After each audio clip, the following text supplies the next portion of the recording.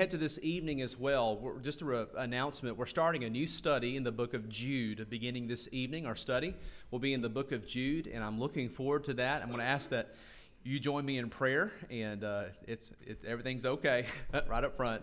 We're getting everybody where they need to go. But this evening, we'll be beginning in the book of Jude, and we're looking forward to that. And so please just pray towards that end. If you have your Bibles this morning, turn with me to Matthew's Gospel, chapter 10. Matthew chapter 10. And this morning, we're looking at a transitional passage, a section in Matthew's Gospel. And we're looking forward to this unique aspect of Christ calling his men to come and to serve with him in a more pronounced way in ministry. There comes a point in all of our lives, in our relationship with him particularly, as we give ourselves over to the living for the King, living for Christ. And particularly in the lives of the apostles, as they'll become known here in our text. Our title is The Master's Men, Matthew chapter 10, verses 1 through 4. There came a distinct call, a time to where Christ calls them into full-time vocational ministry, if you will. This is a part of their discipleship calling, but Jesus invites these 12 individuals to come and to follow him. So let's find our place in Matthew's Gospel, chapter 10, verses 1 through 4. And the Bible says, "And when he had called his 12 disciples to himself, he gave them power over unclean spirits to cast them out and to heal all kinds of sickness and all kinds of disease. Now the names of the 12 apostles are these. First, Simon, who is called Peter, and Andrew, his brother, James, the son of Zebedee, and John, his brother, Philip and Bartholomew, Thomas and Matthew the tax collector, James the son of Alphaeus, and Lebbaeus, whose surname was Thaddeus. Then verse 4, Simon the Canaanite, and Judas Iscariot, who also betrayed him, Jesus.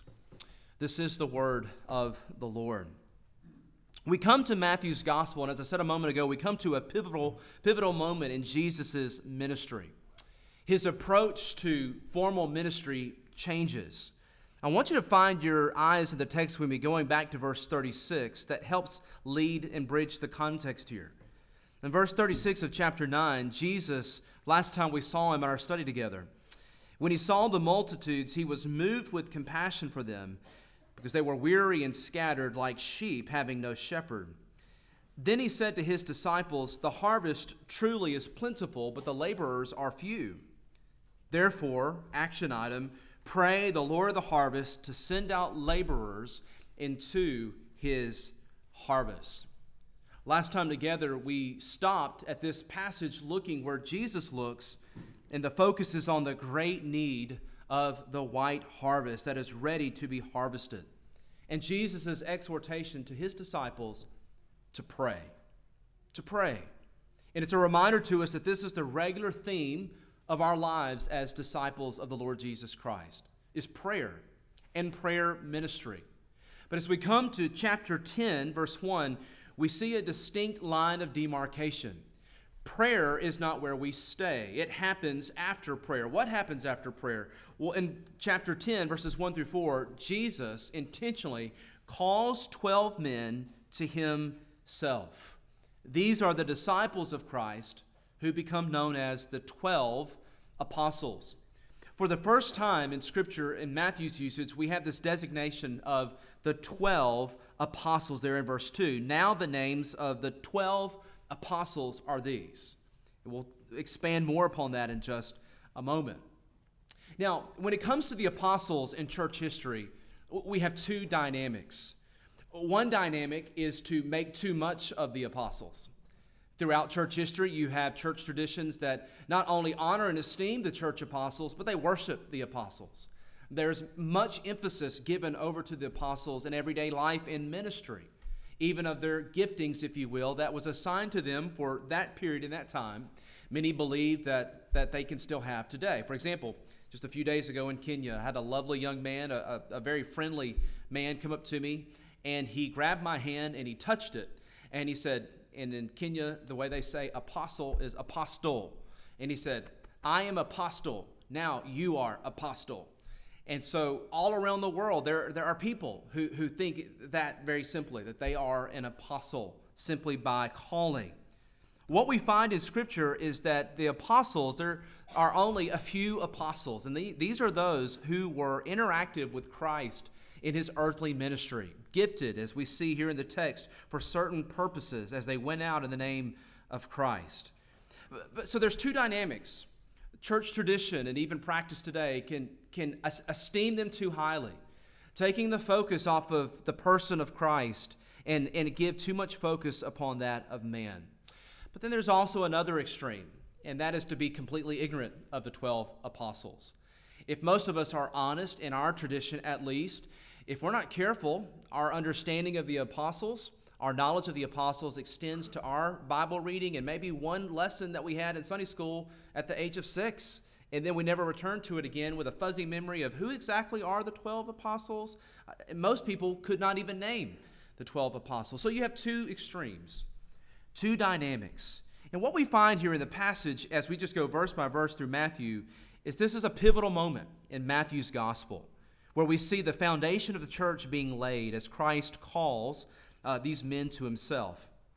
A song we often sing is, "How firm a foundation, ye saints of the Lord, is laid for your faith in his excellent word. What more can he say than to you he hath said, to you who for refuge to Jesus have fled?"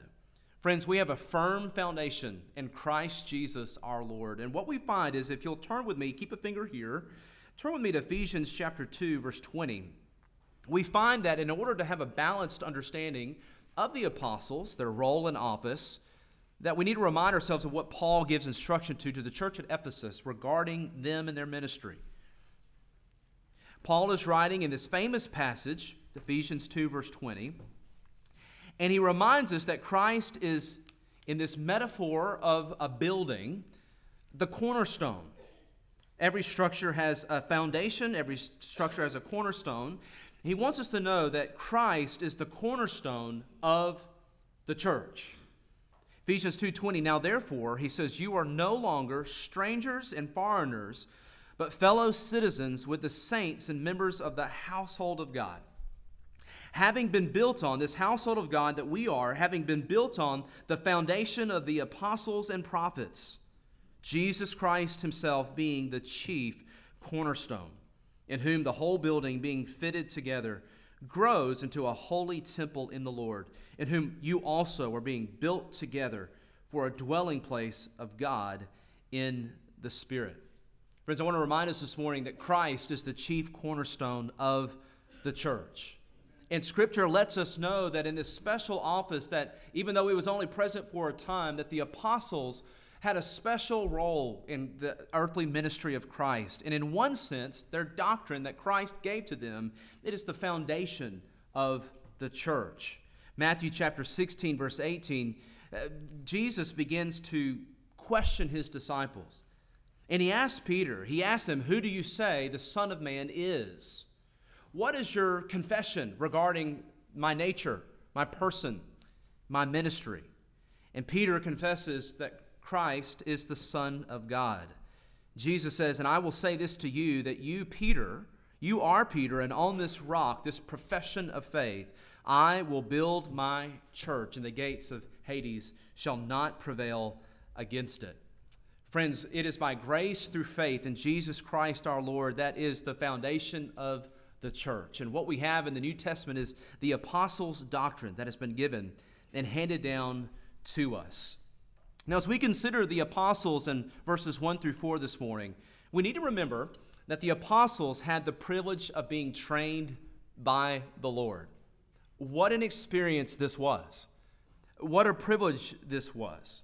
One of the distinctives of who can be an apostle are those who were trained by the Lord, who experienced and interacted with him in his earthly ministry.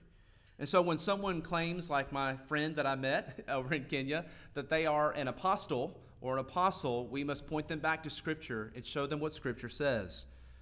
These apostles had the privilege of being trained by him, living life with him, witnessing his earthly teaching and ministry, being commissioned directly by him, and also receiving divine revelation from God. In fact, the Word of God came through them, and as I said a moment ago, is the very foundation that we rest upon today. And what a foundation it is. As we think about the role of the church, how Christ's church has stood against the very gates of hell, nothing has come against it.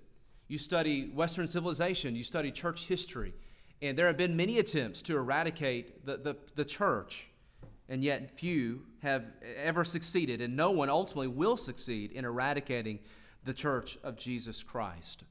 Now, as I said a moment ago, there is a great ignorance when it comes to who the apostles are. As we look into this passage, we take their names and we'll go one by one. And the first thing we find is, as we ask this question, if Jesus were to call a group of men to himself, what would they be like? If the Lord Jesus Christ, the Son of God, were to build a band of brothers, what would they be like? What would their personalities be like? How rich would they be? How influential would they be? Surely they would have means. Surely they would have influence.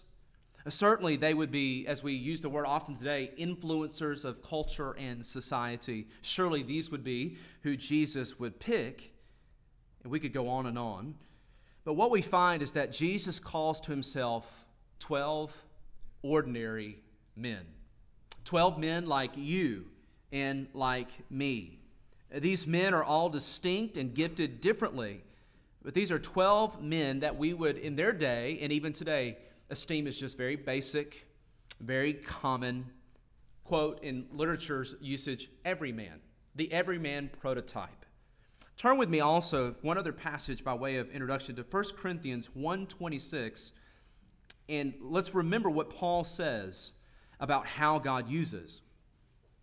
Who would God call to himself? That's a great question.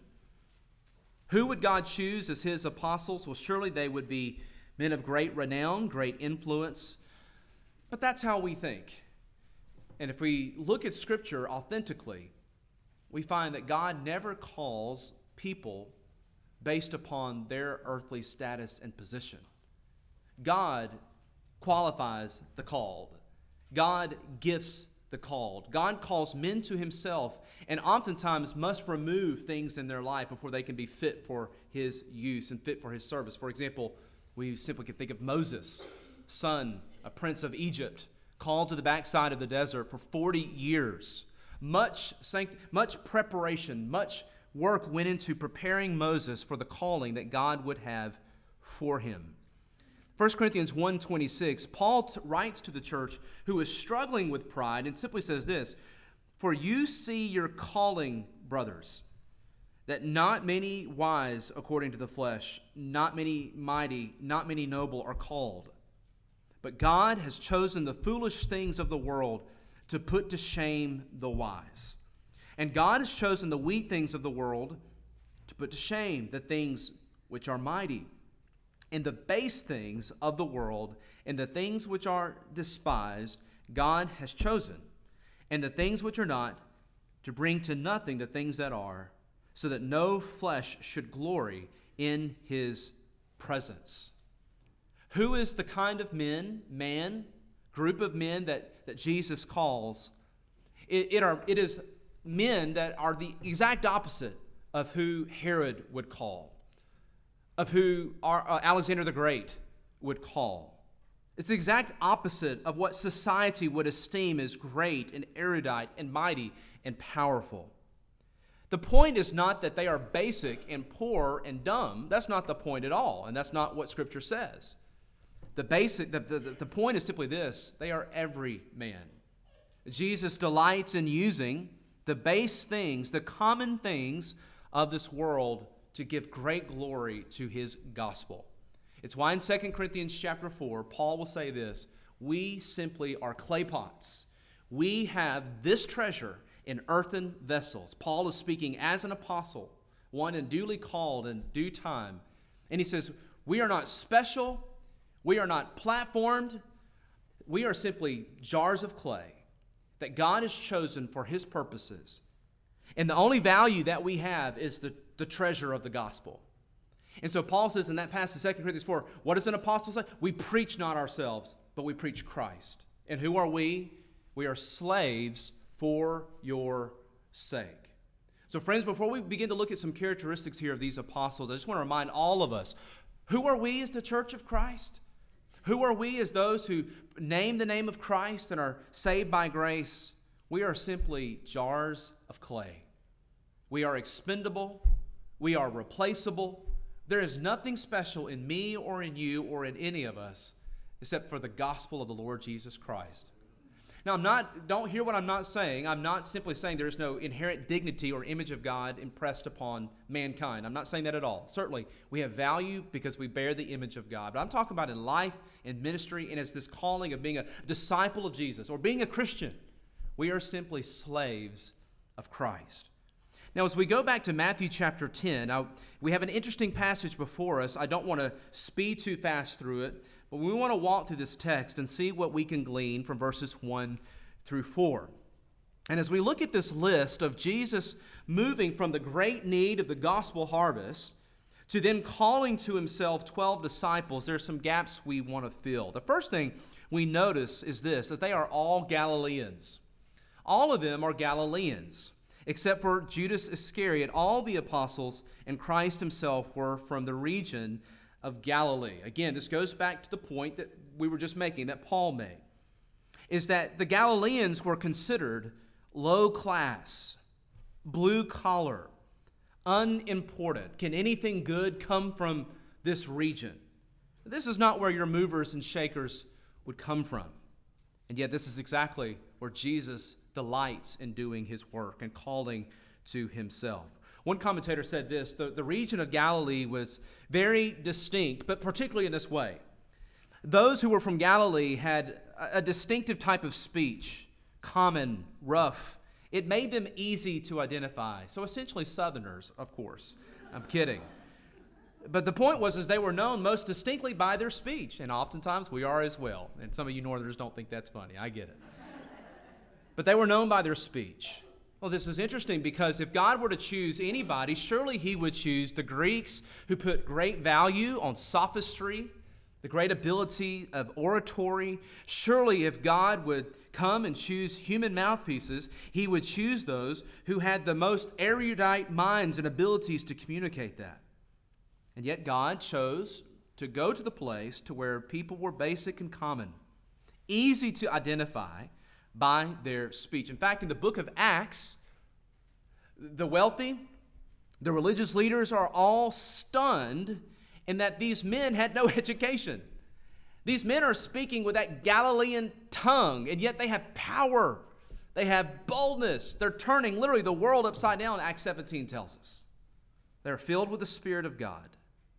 Jesus delights in working counterculturally. God delights in working counterculturally against this world's, quote, established ways of doing things. Now, the point is not accents and ways of speaking or any of those things. The point is simply this: God will do what he will. God does what he will. The judge of all the earth shall do right. Ephesians chapter 1 and 2 makes clear, Paul says, that God operates under the counsel of his own will. It's not up for a vote. Matthew chapter 26, verse 73 tells us that Peter's accent betrayed him on this point when he thinking of the distinctiveness of being Galilean. When the maid asked him, you're one of those followers of Jesus, aren't you? And Peter, in his low moment, denied Christ as Christ said he would. What betrayed him, though, was his Galilean accent. We note, first of all, that Jesus chooses almost all of them from this region of Galilee. Secondly, as we look at this list, we also can deduct and note that most of them were deeply impacted by the ministry of John the Baptist, the ministry and preaching of John the Baptist. Looking at their conversion stories, or when Jesus called them, looking and comparing John chapter 1 to this passage, we find that when John the Baptist identified Jesus as the Lamb of God, Andrew and John, who were present there that day, immediately began to follow Jesus. They hear John's message and pointing of the attention away from his preaching of repentance and bearing fruits in keeping with repentance, and pointing them to the Lamb of God, who follow him.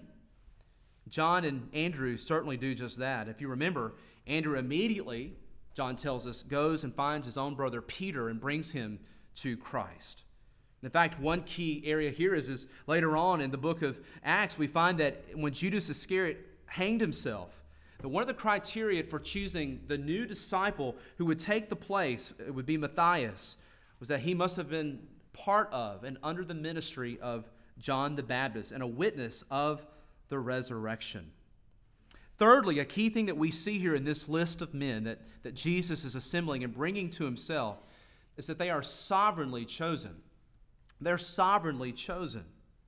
This is not unusual. As a matter of fact, even to those who are new to the doctrine of the sovereignty of God and his election and salvation, many times people come into that understanding later on in their growth in grace, but you simply go back to the book of Genesis and you find that this is God's pattern.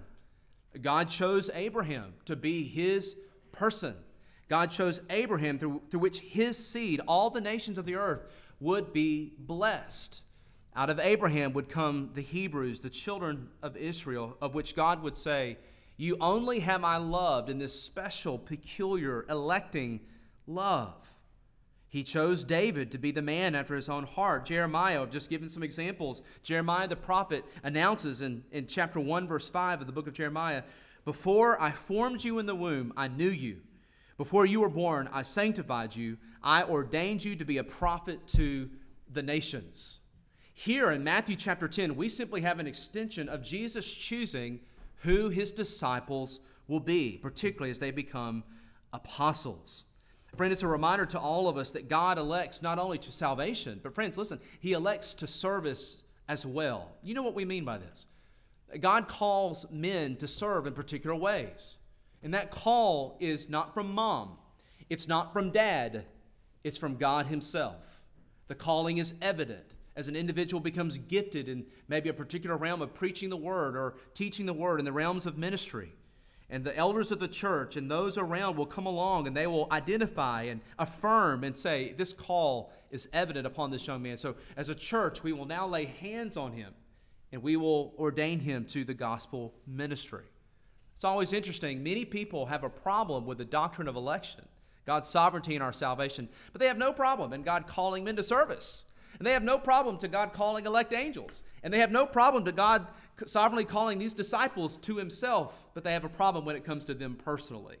And that's a different message altogether. But what we see here is that God sovereignly calls these men to himself. Going back to Matthew chapter 3, verse 13, we're reminded when Jesus was walking along the Sea of Galilee, and the text tells us that Jesus saw the two brothers, Simon called Peter and Andrew his brother. They were fishing, casting a net into the sea, for they were fishermen. Then he said to them, "Follow me, and I will make you fishers of men." And the text tells us, verse 20, that they immediately left their nets and they followed him. Out of all the fishermen on the sea that day, Jesus specifically calls these men to follow him. In a particular moment in John chapter 15, verse 16, Jesus looks his apostles in the face, and this is what he says to them. "You did not choose me, but I chose you, and I appointed you that you should go and bear fruit, and that your fruit should remain, that whatever you ask in my name to the Father, that he may give to you. These things I command you, that you love one another."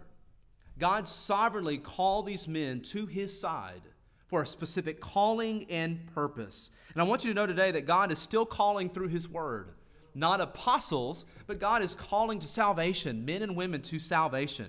He is opening up their hearts and their minds to see their need of Christ, to see their great sin that separates them from a holy God.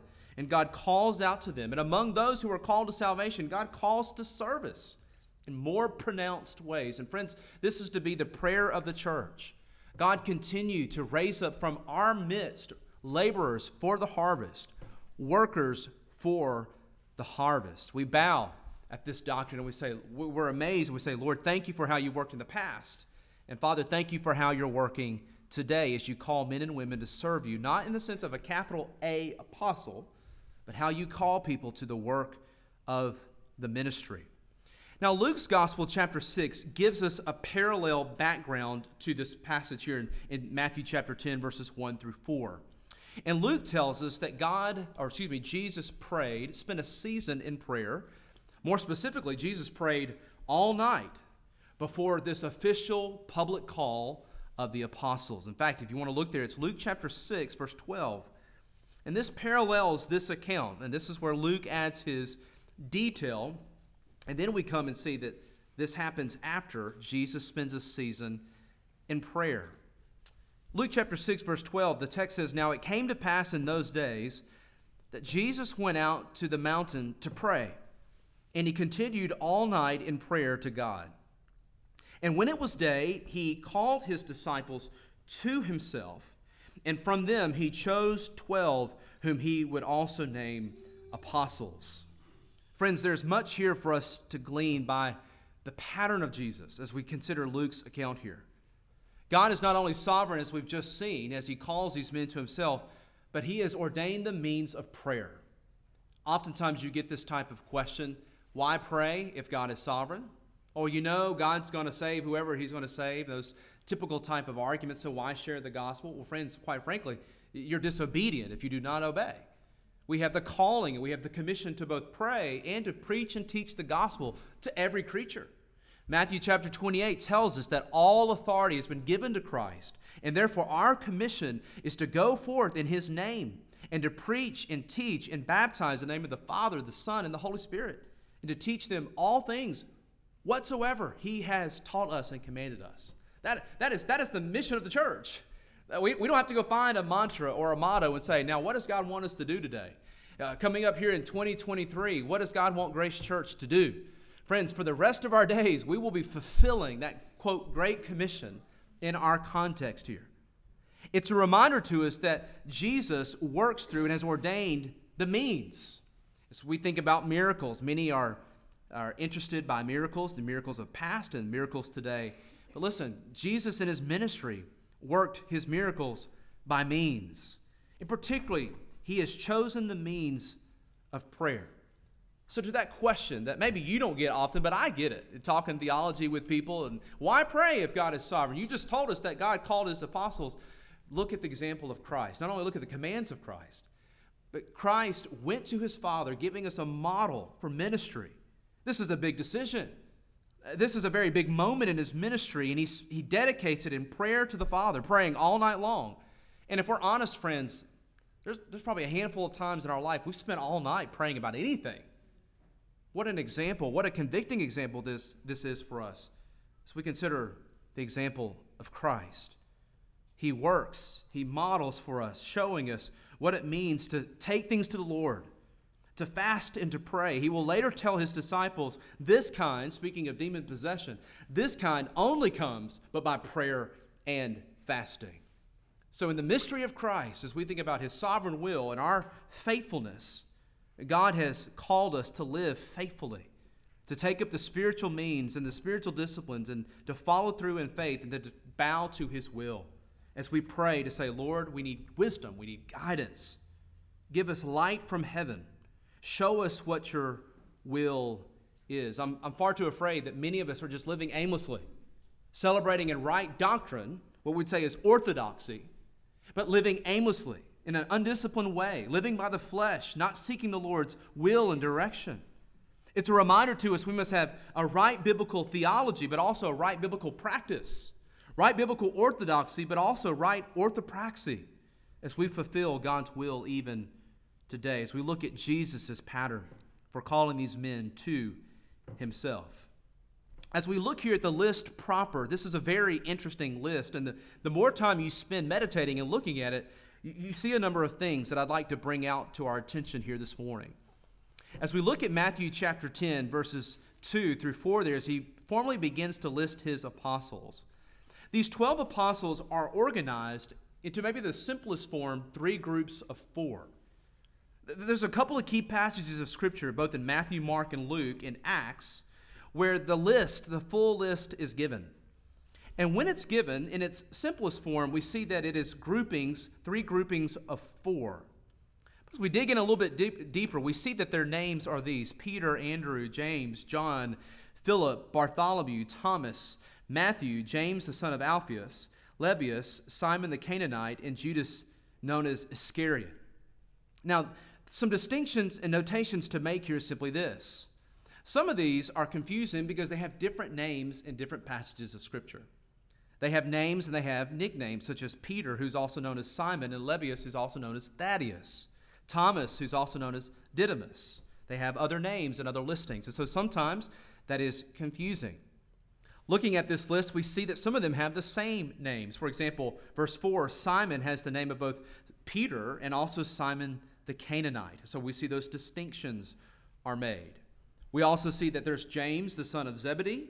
There's also James, the son of Alphaeus, and that's not to mention James, the brother of Jesus, who wrote the book of James. And so we need to know who these apostles are. We need to make these distinctions, and we need to know who is who. Just like you want people to know that you are you and not your brother or your sister, that you have a distinct personality. Sometimes when we don't take time to clarify, we think we're talking about one James all throughout the whole New Testament, when there's actually 6 or 7 Jameses that are mentioned to us. We see also in this list that there are 2 sets of brothers in verse 2. Peter and Andrew were brothers, and then James and John, the sons of Zebedee. Those are the sons of thunder. One apostle here is noted by his occupation, and that is the writer of Matthew's gospel. Notice verse 3, he designates himself as Matthew, the publican. This is not to point to his position and his esteem, but Matthew is pointing to the fact that he is saved by grace. That here I am, Matthew, an apostle, in a short economy of words, and God can save, if he can use any of these guys, Matthew, a publican. And we saw back in chapter 9, Matthew's own calling and conversion when Jesus called him to himself. In every one of the lists, we see in verse 4 that Judas is always distinguished as Judas Iscariot, or Judas, the one who betrayed Jesus. This is the stain that will always be upon him. In fact, in the Acts listing, he is not in Acts because he has already committed suicide in that passage, and they are working to elect another disciple to take his place. I want to point out one other thing as well as we look into these. Notice, if you look carefully, Jesus puts these disciples in groups of 2. Groups of 2. Here at the end of our passage in Matthew chapter 10, he is going to send them out 2 by 2. This is important. Jesus sovereignly puts these apostles together. On a surface level reading, Peter is always head. He's always first in the group, designating a leadership among equals. When you consider the apostles, they're all apostles, but there is a leader even among the apostles, and that's Peter. And Peter seems to be the mouthpiece of the group. Philip is always the second head of the group, and then James is always the third heading there of the grouping. And they are put together 2 by 2. In Mark chapter 6, verse 7, we're told that he called the 12 to himself, and he began to send them out 2 by 2. So as we look at this list, Peter is linked together with Andrew, James is linked together with John, Simon is usually linked together, Simon Zelotes, there with Judas Iscariot. But friends, here as we glean this passage, this seemingly kind of transition passage of Scripture, there's much here for us. As we look at the ways that God calls these men to himself, they're distinctive individuals. We need to know who they are. But yet in Jesus' practice and pattern, we see he not only calls them, but he groups them together in intentional ministry. Ministry is never meant to be done alone. Ministry is never meant to be put all on one man, not even the Lord Jesus Christ himself. Here in Matthew chapter 10, we see a big line of demarcation where the teaching and preaching of Jesus has been singular, as Matthew has highlighted it. Jesus has been bearing, if you will, the load of ministry. But here, for our example, Paul says these things are written aforetime or previous for our learning and our admonition. Here Jesus models for us the pattern of ministry, wisdom and groupings and small group ministry, you could say. The distributing of leadership and pressures of ministry among a chosen group of men. John MacArthur says this: if Christ in his perfect humanity could not pour equal amounts of time and energy into everyone he drew around him, then no leader should ever expect to be able to bear it all alone. That's a good word, friends. And here Jesus is modeling so much of this for us. He models prayer for us. He models the distribution of ministry for us and small group discipleship for us. It's a reminder to all of us. Listen, am I a disciple of Jesus? Hopefully that answer is yes. And then who is discipling me and who am I discipling? All of us need to be answering that question for all the days of our life. Not just for a quick season when we come to faith in Christ, But we need to be asking ourselves, number one, am I a true follower of Jesus, his disciple? But then who is like a Paul to me? Who is investing in me? And who am I investing in? Who is my discipler? And who is the one that I am discipling? And those are questions every single one of us need to answer. Let's not make it more complicated than it needs to be. If you're a mom and dad, you have your answer right there. For a season of time, God has given you your ministry right there. That's your full-time calling. That's your full-time ministry. Those at the breakfast table that you look at, that's who you're discipling. And so, friends, may the Lord find us faithful. But as we look at how Jesus breaks up this pattern, it's so healthy for us to observe. He will send them out two by two. No man goes out alone in this way. And he sends these men out for encouragement. Iron sharpening iron. So does a man sharpen the countenance of his friend. Sharpening comes by friction, doesn't it? You can see some of these personalities are opposites of each other. Andrew and Peter, those are opposites. Don't know much about Simon, but I'm sure he was glad to be an opposite of Judas. But he wasn't with Judas's number. But here we see these men are sent and chosen by God for ministry, for the preaching work of the ministry, for healings for this season. And they are given and they are sent with his power and with his authority. There's much for us to learn here and how we even operate in our leadership and as a church. A fifth thing that we see here with this listing and these disciples is this is about halfway through Jesus' earthly ministry. Jesus began his earthly ministry as introduced to us in Matthew chapter 4 at 30 years of age. And this is halfway through his 3-year public ministry. Here's the point. These disciples had very little training, formal training in the eyes of the world. These men are not erudite, as we've already pointed out. They have no letters to their name. And yet halfway here, through their ministry, their best training would last about 18 months before Christ goes to the cross. We notice the key transition here in verses 1 and 2, where the Bible tells us, Matthew records for us, now Jesus called his 12 disciples, but then notice the transition. The names of the 12 apostles are these. And this is that line of demarcation where these followers of Christ, these close disciples, now become commissioned apostles. An apostle is an ambassador, one who is sent on an official authority of another. And that is what they are sent forth in the name of Christ, to go forth in his name with the signs that would be given particularly to the Jews. The Jews first required, Paul would say, a sign, if you remember. They are gifted with these abilities to go forth and preach the gospel and to perform signs and wonders in the name of Christ. This is both for their strengthening. This is also for many who will hear, witness, and believe. Now, how is this possible, we could ask? Well, Acts chapter 4, verse 31 gives us the key text that reminds us of how Jesus will do this, particularly in his absence. And I'll read it for you. Acts chapter 4, verse 31. And when they had assembled themselves together, and when they had prayed, the place where they had assembled was shaken, and they were all filled with the Holy Spirit.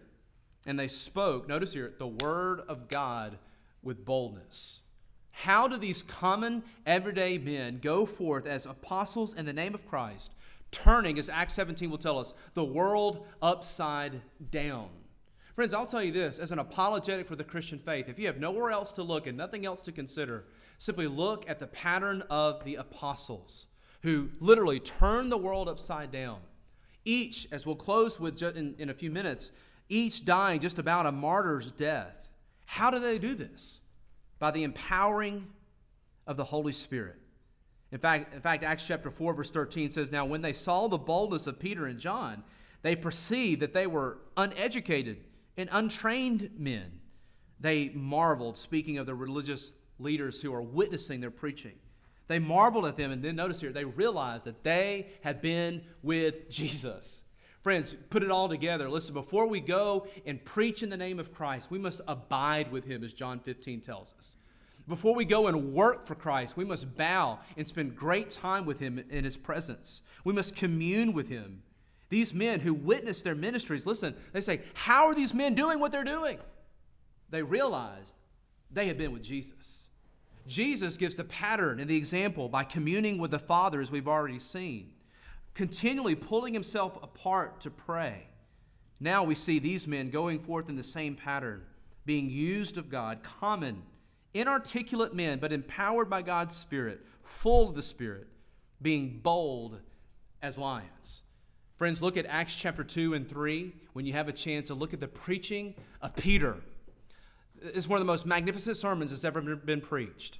Peter gives us the classic sermon example in Acts chapter 2, where he's led of the Spirit of God, preaching an expository sermon full of cross-references referring back to the Old Testament.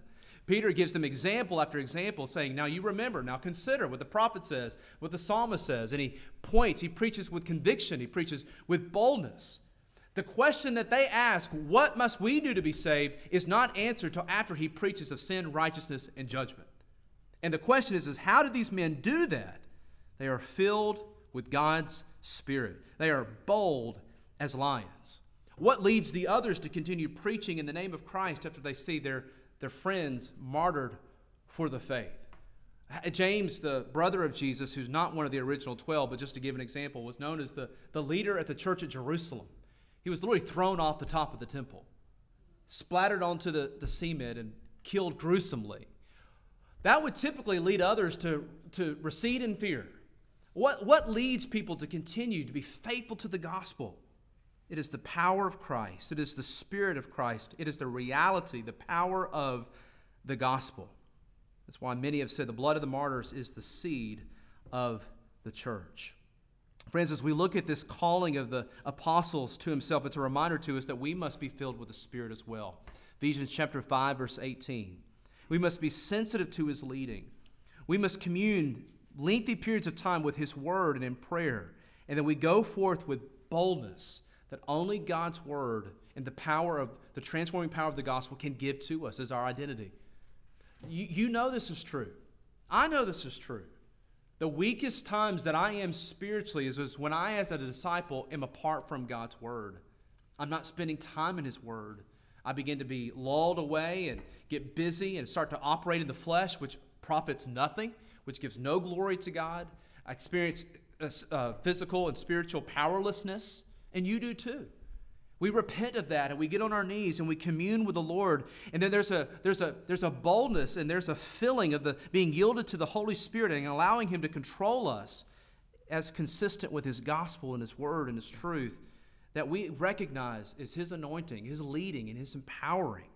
Who gives us the boldness to share the gospel when fear of man controls us? We normally are afraid of our friends or their opinions, yet we know they need the gospel. What gives us that loving compassion and boldness to do such a thing like these apostles? It's spending time with the Lord and being obedient to the truth that he reveals to us.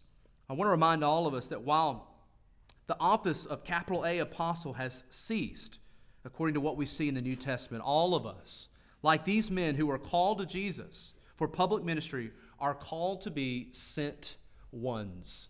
All of us are called to be sent ones, and we pointed to that great commission, witnessing his gospel.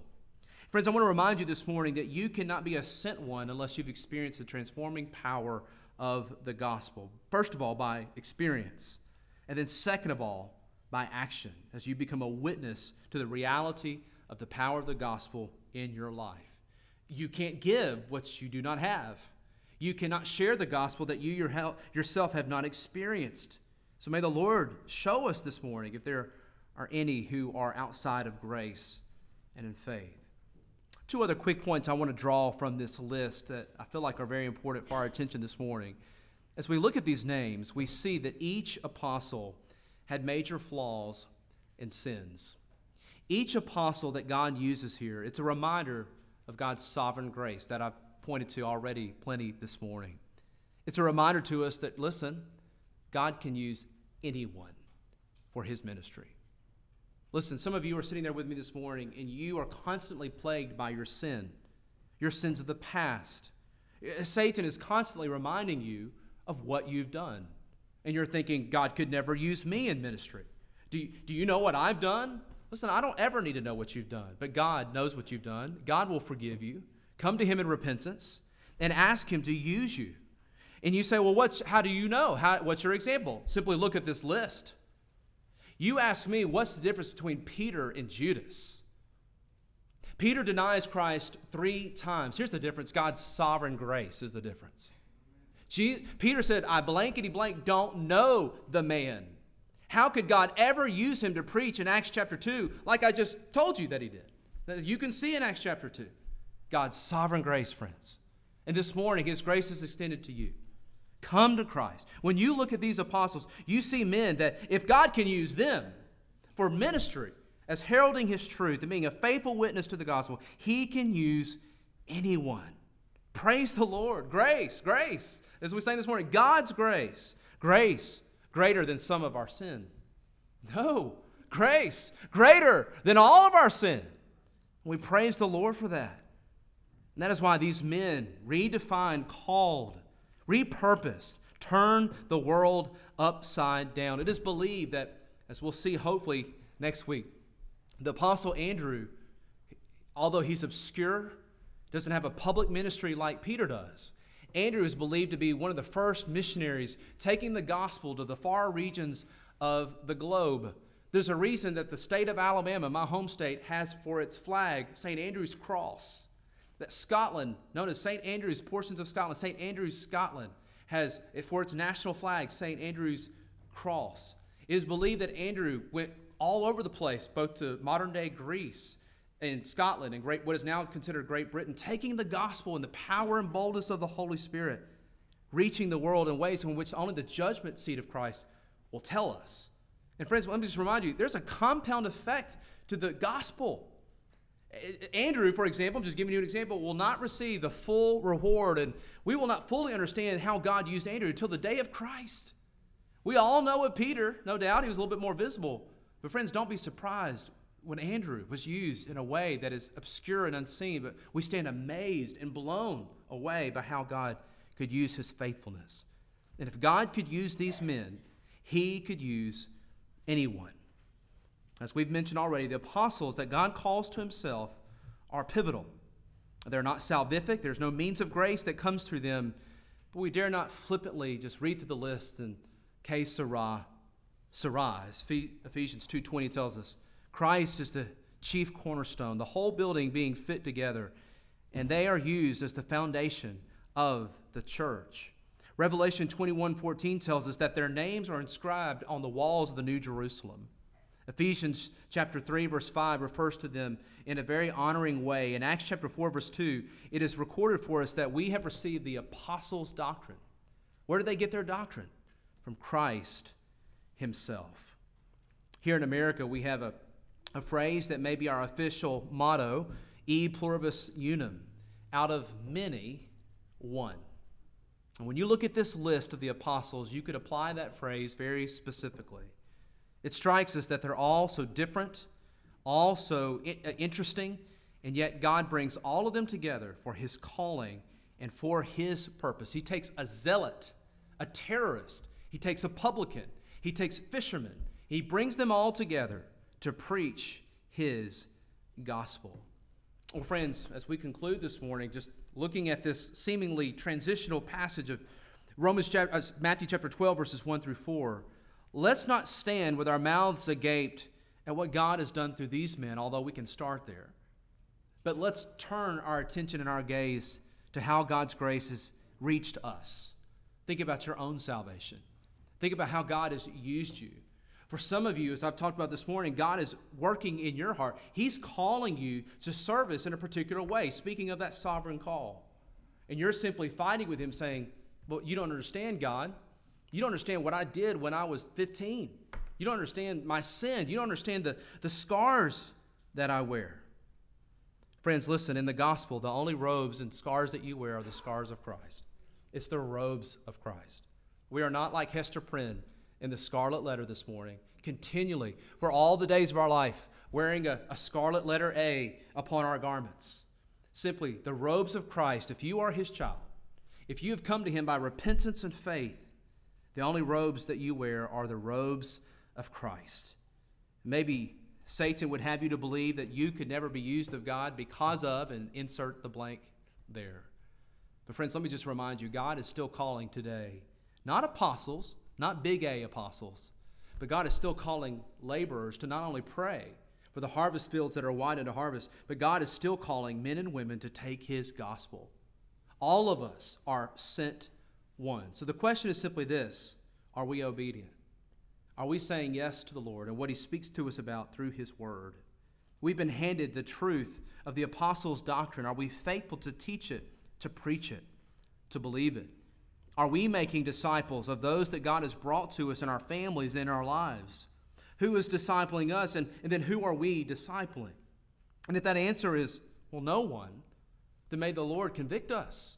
May the Lord stir us up, as Paul said to Timothy, stir up the gift that is within you. May the Lord stir us up to repentance and following through to his example, what he shows us of who we need to share the gospel with. Maybe the person that we need to be discipling is on our prayer list that we're asking God to save, but the problem is we've never shared the gospel with them ourselves. So oftentimes that is the case. We're afraid of men. We're afraid of their opinions. But may we be bold, as we see in this pattern, these men who are common, everyday men, but yet they followed the Lord's command. They followed him, and the Lord blessed them and equipped them for the purpose of the ministry. Well, Matthew chapter 10, verses 1 through 4, we see this listing of the 12 apostles. They came to Christ as disciples, and now they leave him as apostles. And in verse 5, we'll see, as we look at their example, they will be commissioned and sent out under the power of the Holy Spirit for the work of the ministry. Let's pray together. Our gracious Heavenly Father, we thank you for your word. And as we've gleaned some unique points, Lord, from this transition passage of Scripture, Lord, our goal has been to just take a moment to not make too much of men for the purpose of worshiping them, but at the same time, Lord, watching your example, gleaning from Scripture and taking into account the whole of the Gospels, seeing, Lord, how you sought the Father's face for those that you would use and call to yourself. Where so often we can be addicted to control and trying to bring things into ourselves, but we see from the pattern of Christ that no man is capable of ministry all to himself. Father, thank you for your example. Thank you for modeling for us effective ministry and ministry models of how to pour our lives into those and then teaching them to make disciples also, who will then turn around and make disciples who will make disciples. Father, the question is, if we are saved by your grace, it's not whether we're a disciple, but who are you using us to disciple? These questions are ones that we need to linger long at and ask you, Lord, for wisdom and light. Lord, let us not put the cart before the horse. Don't let us, Lord, forsake our own ministry to our spouses, our children, before we pursue proper vocational visible ministry as well. Bottom line, we need your grace. Father, thank you for your grace. And thank you that you have saved us and called us to the ministry of treasuring the gospel of Christ. It's in your precious name we pray. Amen.